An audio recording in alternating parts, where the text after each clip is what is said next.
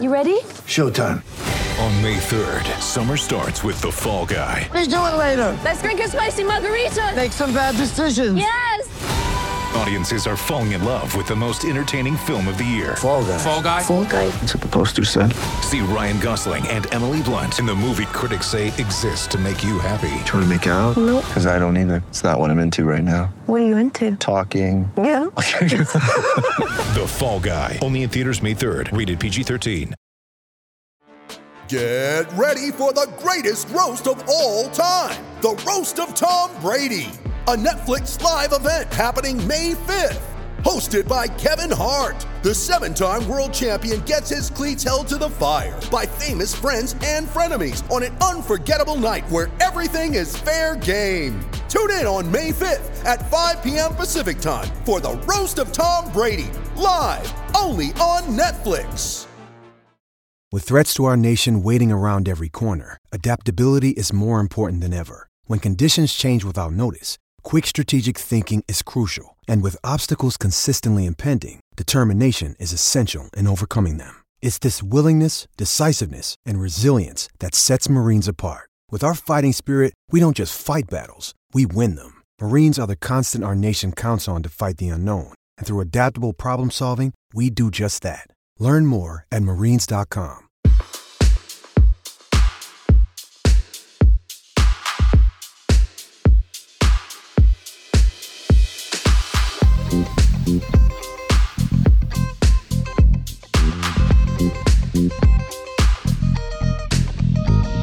Hey everyone, John Wertheim here. It's this week's Sports Illustrated / Tennis Channel Tennis Podcast. We have a special guest this week, Josh Berry, who I was going to go right to the conversation and try to fool everyone, but I feel like in full disclosure, we need to say that Josh is a comedian and a tennis impersonator. He does terrific imitations, and I'm not going to say more.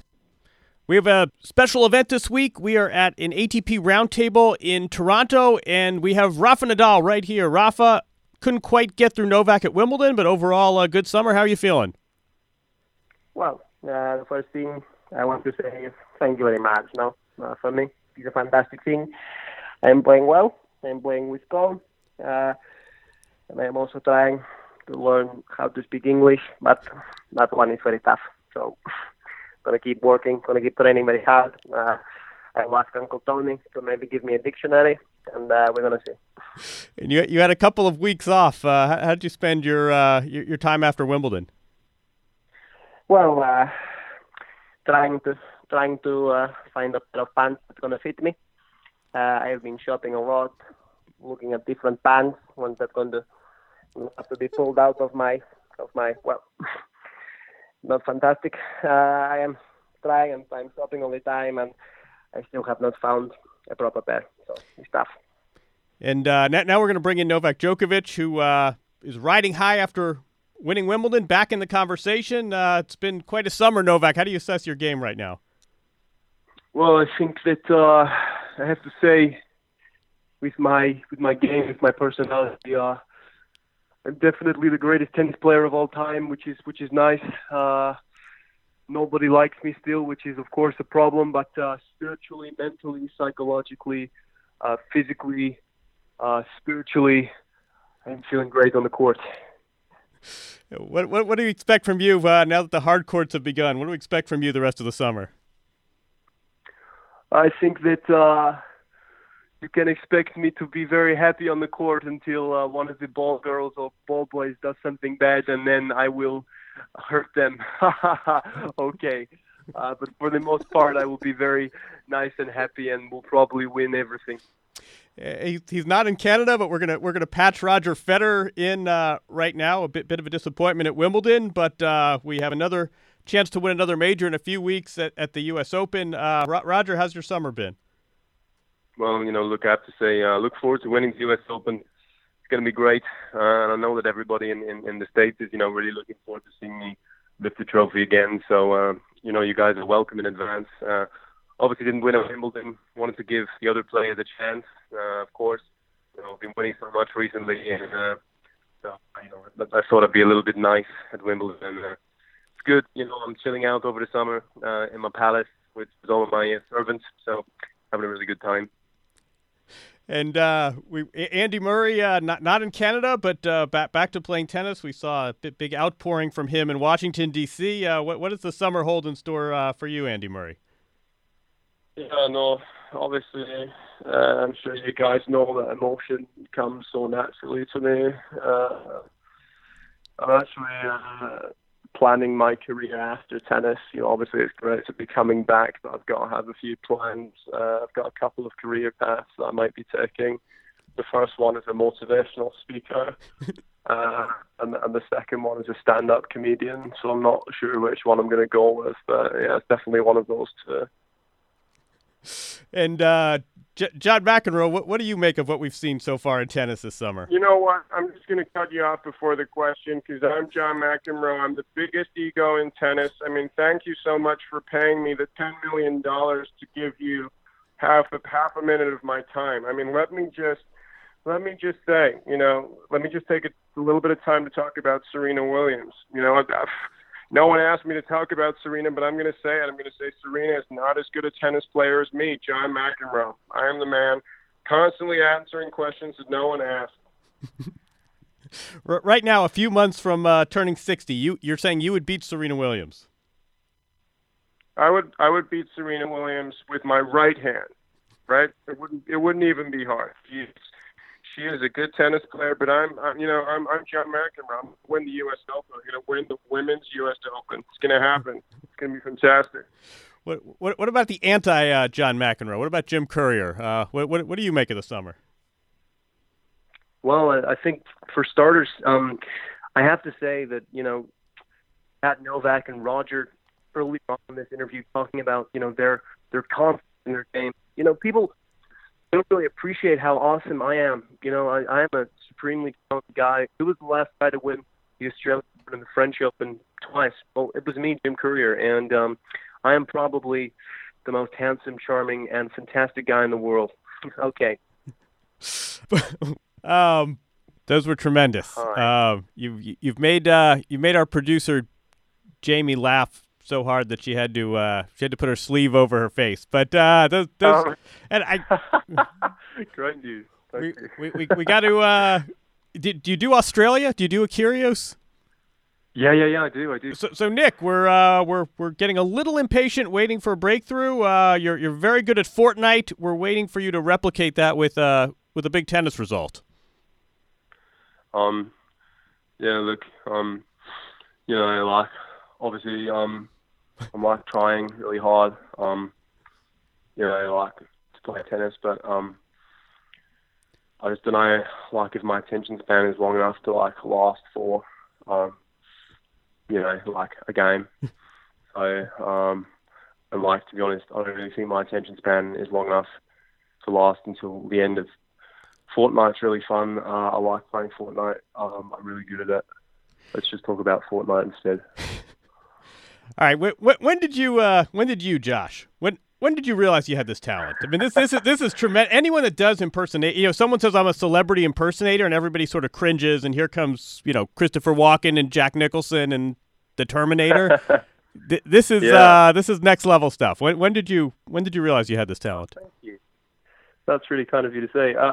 I've done impressions for as long as I can remember. Since I was really, really young, I would do impressions of my family and teachers at school and stuff. And I'm a big tennis fan, so I started to impersonate tennis players when I was kind of 15, 16 years old, and I had a video that went pretty viral online of me doing all of the various tennis players. But now, I do I'm a stand-up comedian. I do a lot of straight comedy as well as lots of different impressions outside of tennis. So that tennis was kind of where I had my birth in comedy, I guess, and now I've sort of expanded outside of that as well. Is it the accents? Is it this whole press conference format where it lends itself to mockery? I mean, why? Yeah, you're a tennis fan, I know, but what is it about tennis that sort of led you to this? I think tennis.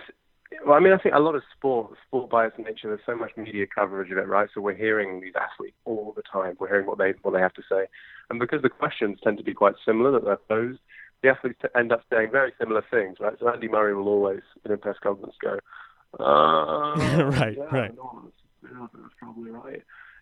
So in that sense, it's quite easy for an impressionist because you end up seeing what the stock phrases are that these people have, and it makes it easier to learn to do them. In a way that is different with some other more complicated impressions where they're saying very varied things. It's harder to sort of pick up on what they like to do consistently. But tennis is easier for that reason. Yeah, I mean, I wonder how much of this, and I wish we had video to go with this because you also have some of the affectations, but how much of this is the diction and how much of this is, like you say, the Andy Murray reflexively starting with this groan or the Djokovic laugh? I mean, how much of it is the words and the syntax and how much of it are the other mannerisms? It's a good question. I don't know how well I can answer this, but what I would say is that, and I'm quite similar to some other impressionists that I've spoken to in this sense, when I'm trying to nail the voice, when I'm trying to learn an impression, I always focus on the voice first, and the mannerisms happen to kind of stem from that. I never look at a person and try and do the mannerism and then the voice. So, but an impression is all of those things. It's not just, it can be all of those things, or it can just be one or two of those things. Like I could do a solid impression of Nadal just with doing his eyebrow, and people would be like, oh yeah, Rafa does do that. But like a good impression, I think, is where you have, yes, the voice, you have the physical affectations and the words they use and the syntax and all of that kind of stuff. So there's lots of different components to it, which I try to capture and hopefully do capture when I do impressions. Is YouTube a friend or a foe? Sorry, what was that? Is YouTube a friend or an enemy? And what I mean by that is obviously this is how you popularize yourself, and I can sit here in New York and watch you. But it also, I wonder if that also doesn't maybe erode some of your market when in a couple keystrokes I can watch you. What's your relationship with YouTube? It's interesting. I don't really consider myself as a YouTuber, even though I started on YouTube.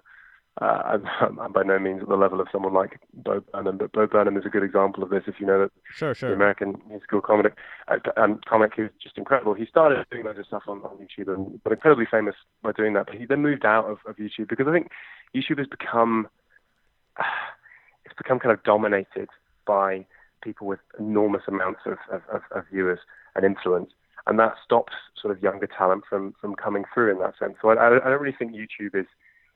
I wouldn't say it's a friend. I think Twitter, to be honest, for me, it's been the biggest friend in this last year when I've been trying to promote myself because it's really easy to spread a tweet and get a lot of publicity that way. But yeah, I'm not the biggest fan of YouTube just for that reason, because it seems to be like dominated by these, not corporations is the wrong word, but these like massive titans of YouTube. And so young talent, it's hard for that to rise up. Everyone should go watch 8th Grade as long as we're here. But I wanted to... Yes, I haven't seen it yet, but it's not available in the UK, but I really want to go watch it. It's terrific. For some of the reasons you just mentioned. But I want to ask you about the tennis players, because I know I know Andy Murray is a fan of yours. I saw you with Nadal, and candidly, I'm not entirely sure what Nadal made of standing next to you. It was a very good sport of him, but I'm not quite sure how he processed it and how he sort of mediated the situation. What's been the reaction among the players? The reaction has been pretty positive. It's been pretty positive. I don't think I've ever met anyone who's been upset with an impression I've done. I used to get really worried that Murray wouldn't like it because he's a huge idol in my life, but he's been fantastic about it. And his whole family, Judy Murray, is really encouraging and likes it. I've done Djokovic to Djokovic before, and that kind of weirdly draws a bit of a blank from him. He really laughed at all of the other impressions I did, but when I did him, it just didn't register, which was kind of weird. But no, they're all good. They're all happy to laugh at themselves, I think. And I mean, I don't know. I think the John McEnroe one's a little bit more cutting, and I can't imagine he would be that keen. Who is this? Young blonde jerk saying all this nonsense. That's probably what he thinks. But the response has been really nice, I would say. Can I ask what's the end game? What's the business model? It's great entertainment and you make a lot of people laugh, but is there a career here? Yeah, I think so. I mean, I'm speaking to you from the Edinburgh Fringe, the Edinburgh Comedy Festival, somewhere that I keep mentioning Bo Burnham, but somewhere he did live shows for a few years. I do a lot of. I've segued into stand-up comedy as a result of doing impressions of tennis players. then impressions generally, and now impressions in stand-up. So I think there's a career. I love comedy. I love writing. And yeah, it's been a really good way for me to sort of develop those talents as well. Can I ask you, I mean, it's a sort of interesting, I think, cultural discussion. Are there accents you would not do? Or would you? I would not do. No, I'm just. Question. I mean, just sort of candidly, we're talking about culturally. I think culturally, exactly. there are reasons why there are certain accents that would be profoundly offensive. Like obviously, I'm a British guy. The Empire was particularly prevalent for a really long time, and so if an African accent would just be offensive and unacceptable. I think so. That's because obviously it's not. I'm still benefiting from structures that the British Empire has put in place, which damage. Black people and African people. So I think that would be offensive, and that's not something I would choose to do. But for the most part, I think most of it's fair game, as long as it's a good impression and not a sort of caricature. Because if you start caricaturing, that's where you can get into slightly sort of dodgy cultural territory. But yeah, I mean, as long as it's accurate enough, I think it's fine. Do you do women? That's a good question. I have a policy on this, and it's the same policy that I have. Well, I have a policy on this, and I have a policy on Donald Trump. The reason I don't do Donald Trump is because every impression does Donald Trump, and I think the key to being a really good impressionist is to do people that have never been done before, and people are like, oh my God, I've never heard that person done. That's incredible, amazing. Donald Trump has been so done that even a good impression of him is no longer impressive. I think on the women front, my policy on that has been, and I've seen a lot of impressionists try and go cross-gender, and I don't think I've ever seen it work. And that's kind of the reason why I wouldn't choose to do an impression of a woman, just because I think it just wouldn't be as accurate as the other ones, and I feel like I'd let down the rest of the impressions. But people want to hear it. People want to hear a Serena Williams. People want to hear that kind of stuff. So there needs to be a young female impressionist who takes on that side of the market, I think. Are you familiar with Hannah Gadsby, the Netflix Nanette, the special? I haven't seen it. I've heard people raving about it. I've heard it's absolutely incredible. Am I right in saying that the kind of one of the many points she talks about is like how comedy puts you in a very self-effacing place, which is not very good for your mental health? And yeah, I think that speaks to so many comedians. It's true. So much of comedy is about self-humiliation, and a lot of my act is that, and it doesn't put you in the best place emotionally. So yeah, I think it's an amazing, revolutionary stand-up show. It's we'll add that. Add Nanette to the list after 8th grade. But no, I think it struck me. It's a lot of what you're saying too, and it's about cultures and power. And as a white British male, there's certain you can do Switzerland. You might not be able to do some of the nations you would reference before. But I also think it's interesting in the sense that she does male accents, and I think I wonder if gender doesn't go a lot easier male to female than female to male for similar reasons. But I think it's okay for her to do that more than it is for me. Just because, exactly. I am. Right. This is I'm a straight white male. Right. So, I have all of the benefits of that I could possibly have. Right. Hannah Gadsby is I believe a lesbian lady who, and that's a difficult thing. She faces a lot of barriers in her life, and so I think she has more of a right to take aim at people in power, men and stuff like that, in a way that, because I am that kind of person, right? It's more difficult for me to be. No, I'm. It comes across as me like mocking people who are in less fortunate positions than me, and I think it's really important to be aware of that, like comedically. No, we're saying the same thing exactly. That her imitating a white male is much different than you, for example, doing a Serena Williams imitation. I would submit. Exactly. How which should be upsetting and offensive to people, which is not my intention, and sure. I'm very aware of those structures. That are and I was going to say, I mean, you had a couple of your accents were fantastic. You had a couple of I would say biting lines, but let's be clear. I mean, this is all in good fun. You're satirizing, but you're not doing this mean-spiritedly. Yes. That's the key. I'm really glad you said that. That's kind of what I'm trying to do, because I started out, just doing impressions like, oh my God, this is, they were supposed to be accurate, but I wasn't saying anything funny. And the point now is that it is about satire. It's about creating characters, like John McEnroe being this sort of very outspoken kind of like granddad at Christmas telling racist jokes, and people are saying, "Oh, John, be quiet, you shouldn't be saying that." You know, that's not necessarily strictly what John McEnroe is like, but it's an exaggerated caricature of how he is. And that's what keeps it interesting for me, and I think that's what makes people enjoy it more, because it's more biting, it's more satirical, and it reveals truths that maybe they knew but hadn't really fully appreciated before.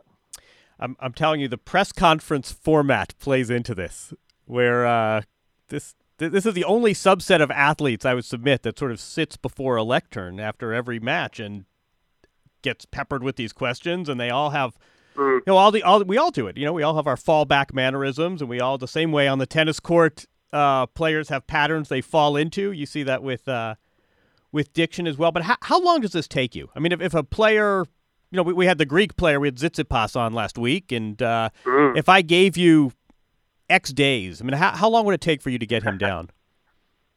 It's a good question. It's impressions are a mysterious art, I would say, and so it's very difficult for me to say. I mean, there have been people who could do a solid impression of, sometimes in like 20 minutes, but other people, you know, I spend 6 months and I can't get it. It's a bizarre one, and also I think a lot of people assume that when you can do an impression, that's it. You know, you've nailed the impression, and therefore you can always talk like that person. But that isn't actually true. Impressions always get better. They always improve. Like I listen back some videos I've done 3 or 4 years ago, and I think, wow, that impression was really not anywhere near as good as it is now. So the fact is, like, impressions are never finished pieces of work. So that's a really important consideration. But yeah, I have no idea. I mean, maybe hopefully a day, but it could possibly be, you know, a year. What an unhelpful answer I've given you there. No, but it sounds like not unlike an athlete. You have a base and then you build on it. But I wonder, I mean, in the U.S. you have, it seems to me you have character. Like Alec Baldwin does Donald Trump on Saturday Night Live. But I'm not sure there's a whole palette. I mean, I'm not sure he's got a dozen of these the way you do. Are there comedians out there that I don't want to say do you look up to, but sort of who's the king of the impression these days? Not just doing one character, but having this whole palette. In the UK? No, yeah. I mean, who's out there that you look up to, and who's kind of the king of the impersonation? I mean, there are some very talented people. I mean, you guys probably haven't heard of this show, but like The Impression Show, it's the equivalent of Saturday Night Live in the UK. It's called Dead Ringers, which I was amazingly on a couple of weeks ago, which is a really humbling experience. And one of the best guys is a guy called John Coleshaw, who does fantastically varied impressions. He's about 50 years old, and he does all the politicians, and he's been in the impressions game for years. He is like an impressionist, whereas Alec Baldwin is more an actor, right? Who is doing impressions. But in the UK, we have a lot of people who are just kind of straight impressionists. Another guy called Alistair McGowan is very good. But that's not really my ambition. I don't want to be just an impressionist. You know, this is what a lot of the Edinburgh Fringe is about for me. It's about doing comedy as well. You know, like being an impressionist who is also a comedian. I love both. I love both things, and I want to do both things. But I don't want to limit myself, especially, you know, at 22 years old. I think there's a lot kind of other places that I could hopefully go. You ever heard of the comedian Roy Wood Jr., one of the correspondents for John Oliver on The Daily Show? Do you know that comedian? No, who's that? So he's a terrific. I just saw him a few nights ago. Terrific comedian, Roy Wood Jr. But he does a joke about Rod Stewart, and he admits he said I can't do accents for shit. So just bear with me. And I feel like the joke fell flat because he would not do a British accent. And I wonder, I mean, it's funny because it's sort of the inverse of what you're saying, that you want to be more than impersonations, you want to be a comedian. But I feel like if you're a comedian and can't do a credible accent, it kind of kills the joke. But what do you say to a comedian that, I mean, how do you get better at this? What would you advise someone who has a bit that they want to do, but it would, you know, it sort of necessitates doing an accent? I mean, it is important. I think it's not necessarily even an accent. I think just some kind of voice or sillier voice is really essential. We have so many comedians like that in the UK. If I deliver, and I see this in my own stand-up, if I deliver a line completely straight, like I'm talking to you now in a very kind of conversational way, right, it's not necessarily funny. So much of doing comedy well is understanding about like how you like emphasis on a voice or saying something in a particularly silly way. And I think you know, even if you're not strong at accents, a real joy is seeing someone who's very bad at accents, but they know they're very bad at accents, and they're kind of admitting that as part of their comedy set. I think there's really something funny that can be made out of that, you know. But I also think you just got to have, one thing I've learned in being in this industry is that you have to have a go, because you'll only ever get better by having more goes. If you're really underconfident, then you won't ever practice what you're doing, and you'll stay bad.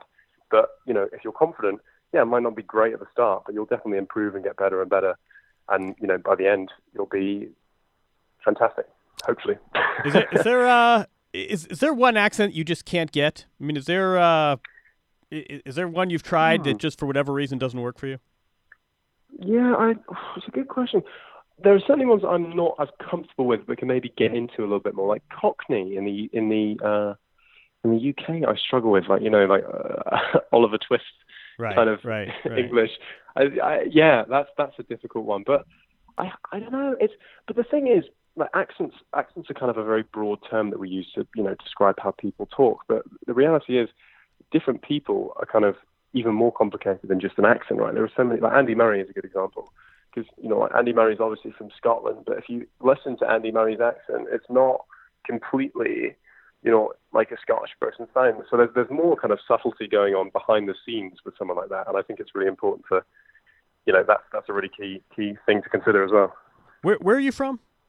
Where am I from? I'm from London in the UK, as you can probably tell from my very posh white accent. No, but the reason. I'm kind of accentless, I would say, in the UK. The reason, I mean, when I'm in the UK, people say, "Oh, she's from Birmingham," and I forget, a Bromley or something like that, and I can't differentiate. I mean, I know I can do Andy Murray versus Wales, but Sheffield versus Manchester is totally lost on me.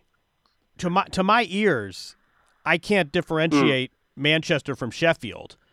Right. But it sounds as though, I mean, your John McEnroe sounds nothing like your Jim Courier. It sounds like you really have an ear for this. I guess so. I mean, yeah, I just listen a lot.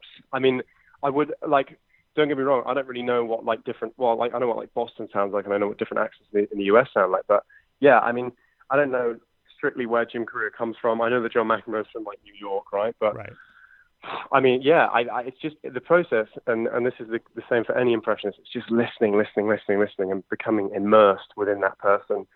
You know, and I do that around my house where I'm learning a new impression, and it, like, drives the people I live with crazy, because I'm constantly just, like, practicing little phrases and just listening all the time. So yeah, well, you say I have an ear for it, and that's very flattering, but it's also just a process of listening, you know, because it's not just kind of, I have the ear and I can just pick it up and be like, wow, I can talk like that person. You know, it takes a lot of time to refine, or at least can take a lot of time. It must be great fun living with you. I imagine your roommates. This is absolutely not. It's terrible. I just, you know, it gets. You know, past girlfriends have been that pleased with me just doing voices all the time. But, you know, it's my job. So exactly. That's fine. You're on the clock. Take us out with you know who I heard you do, who's a good friend, and he's been on the podcast. We love you. You want to take us out with Robbie Koenig? Oh, you want to finish with Robbie Koenig? Okay, all right. Are you ready for this? Absolutely. All right. Okay. Oh, stop it! You've got to be kidding! That's absolute jaw-dropping stuff. Like a mongoose on amphetamines. Oh my goodness. Robbie's a great guy as well. He's got a great sense of humor. He's very willing to laugh at himself. He's one of the most fun ones to do.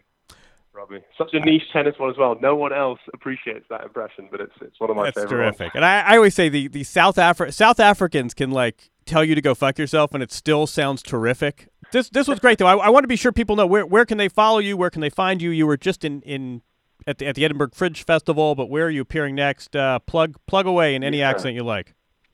Oh, that's very kind. Thank you.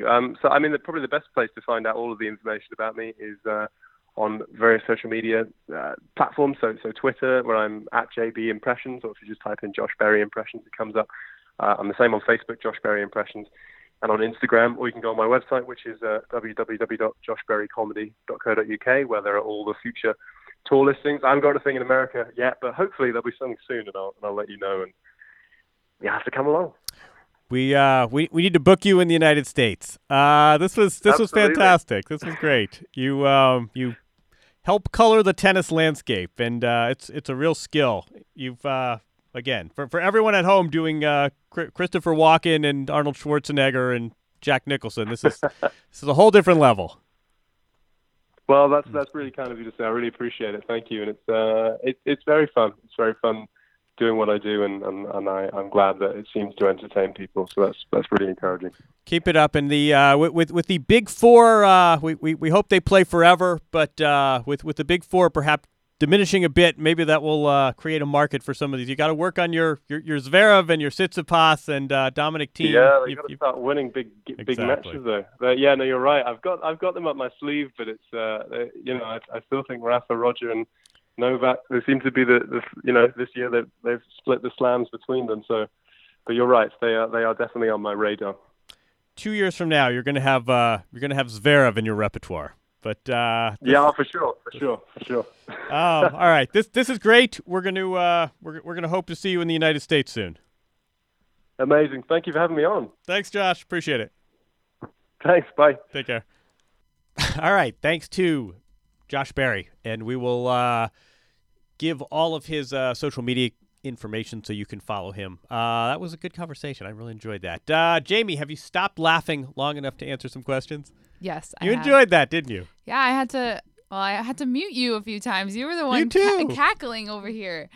It was he's great. It was really funny. And he's very well spoken about kind of his career and his talent and how people perceive him.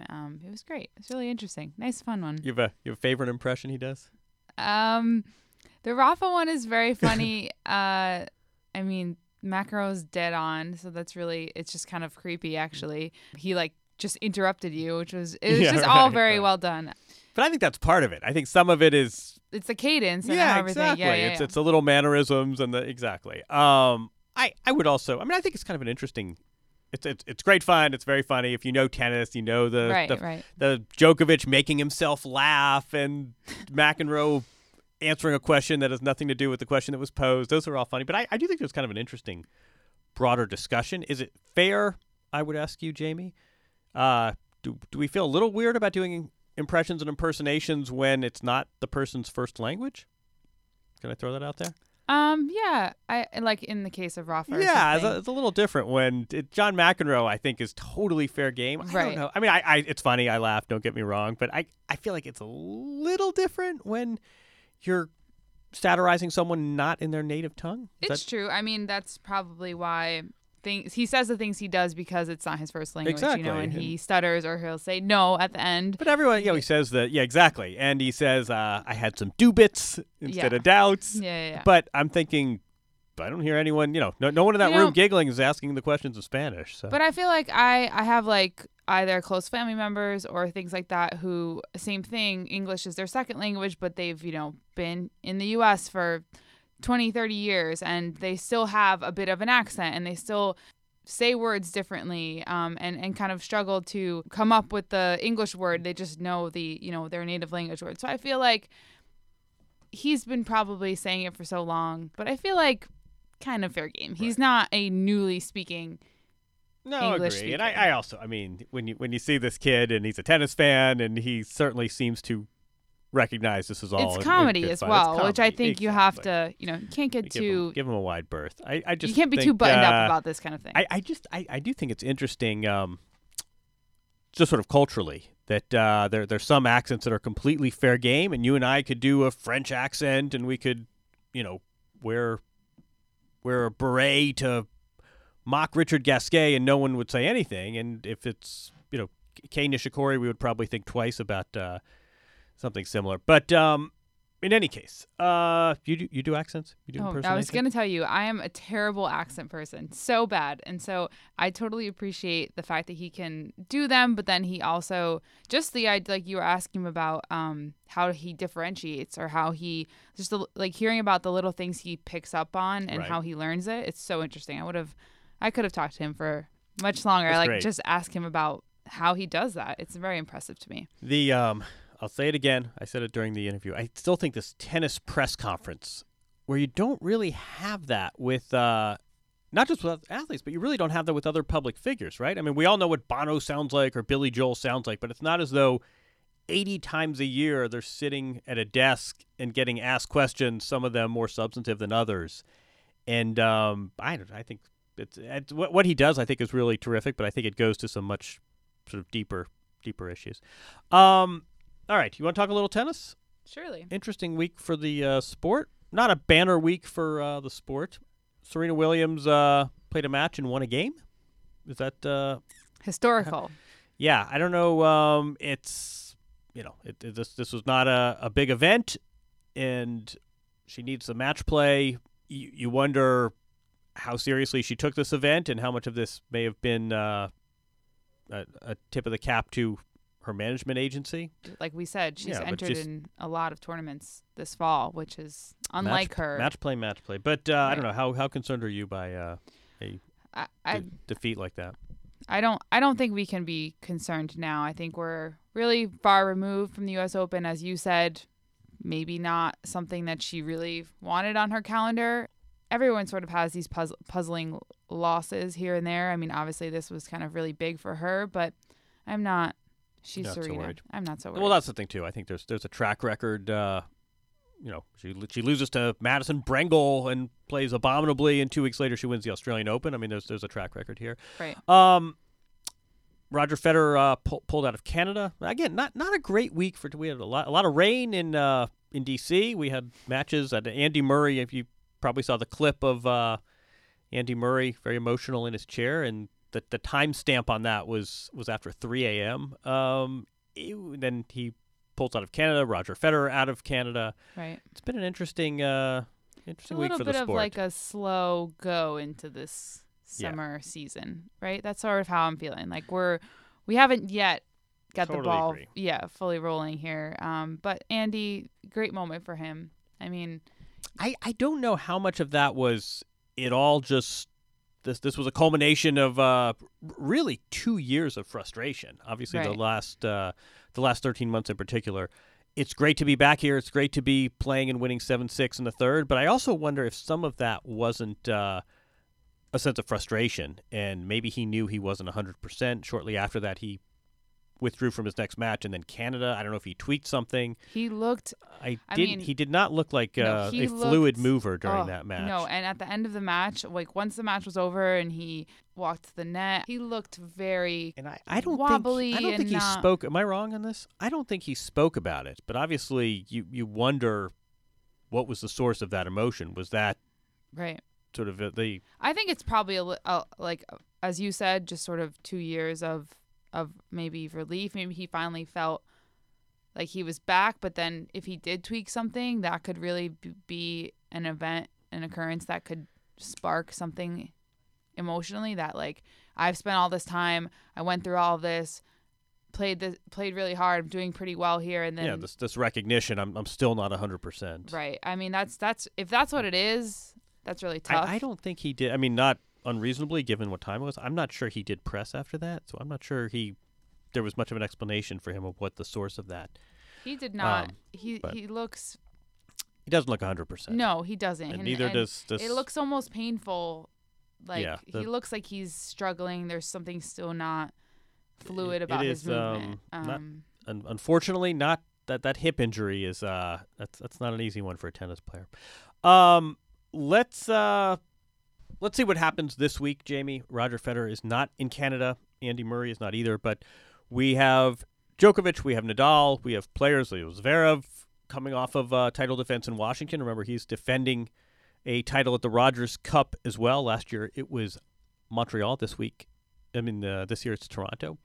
So I think these summer results are interesting. But one thing that I think tennis needs to reckon with is the fact that the four majors are so big and take up so much oxygen that it sort of makes every other event on the calendar, with a couple exceptions, maybe not Indian Wells, maybe not the year end, but to these summer events, they're all sort of a sense of tune-ups. And if I'm 90%, do I still enter Cincinnati worried that might undercut my performance at majors? I mean, I feel like the majors now And you see this reflected in prize money. You see this reflected in bonuses and contracts in every way. These majors now, to an unprecedented level, tower above the other events.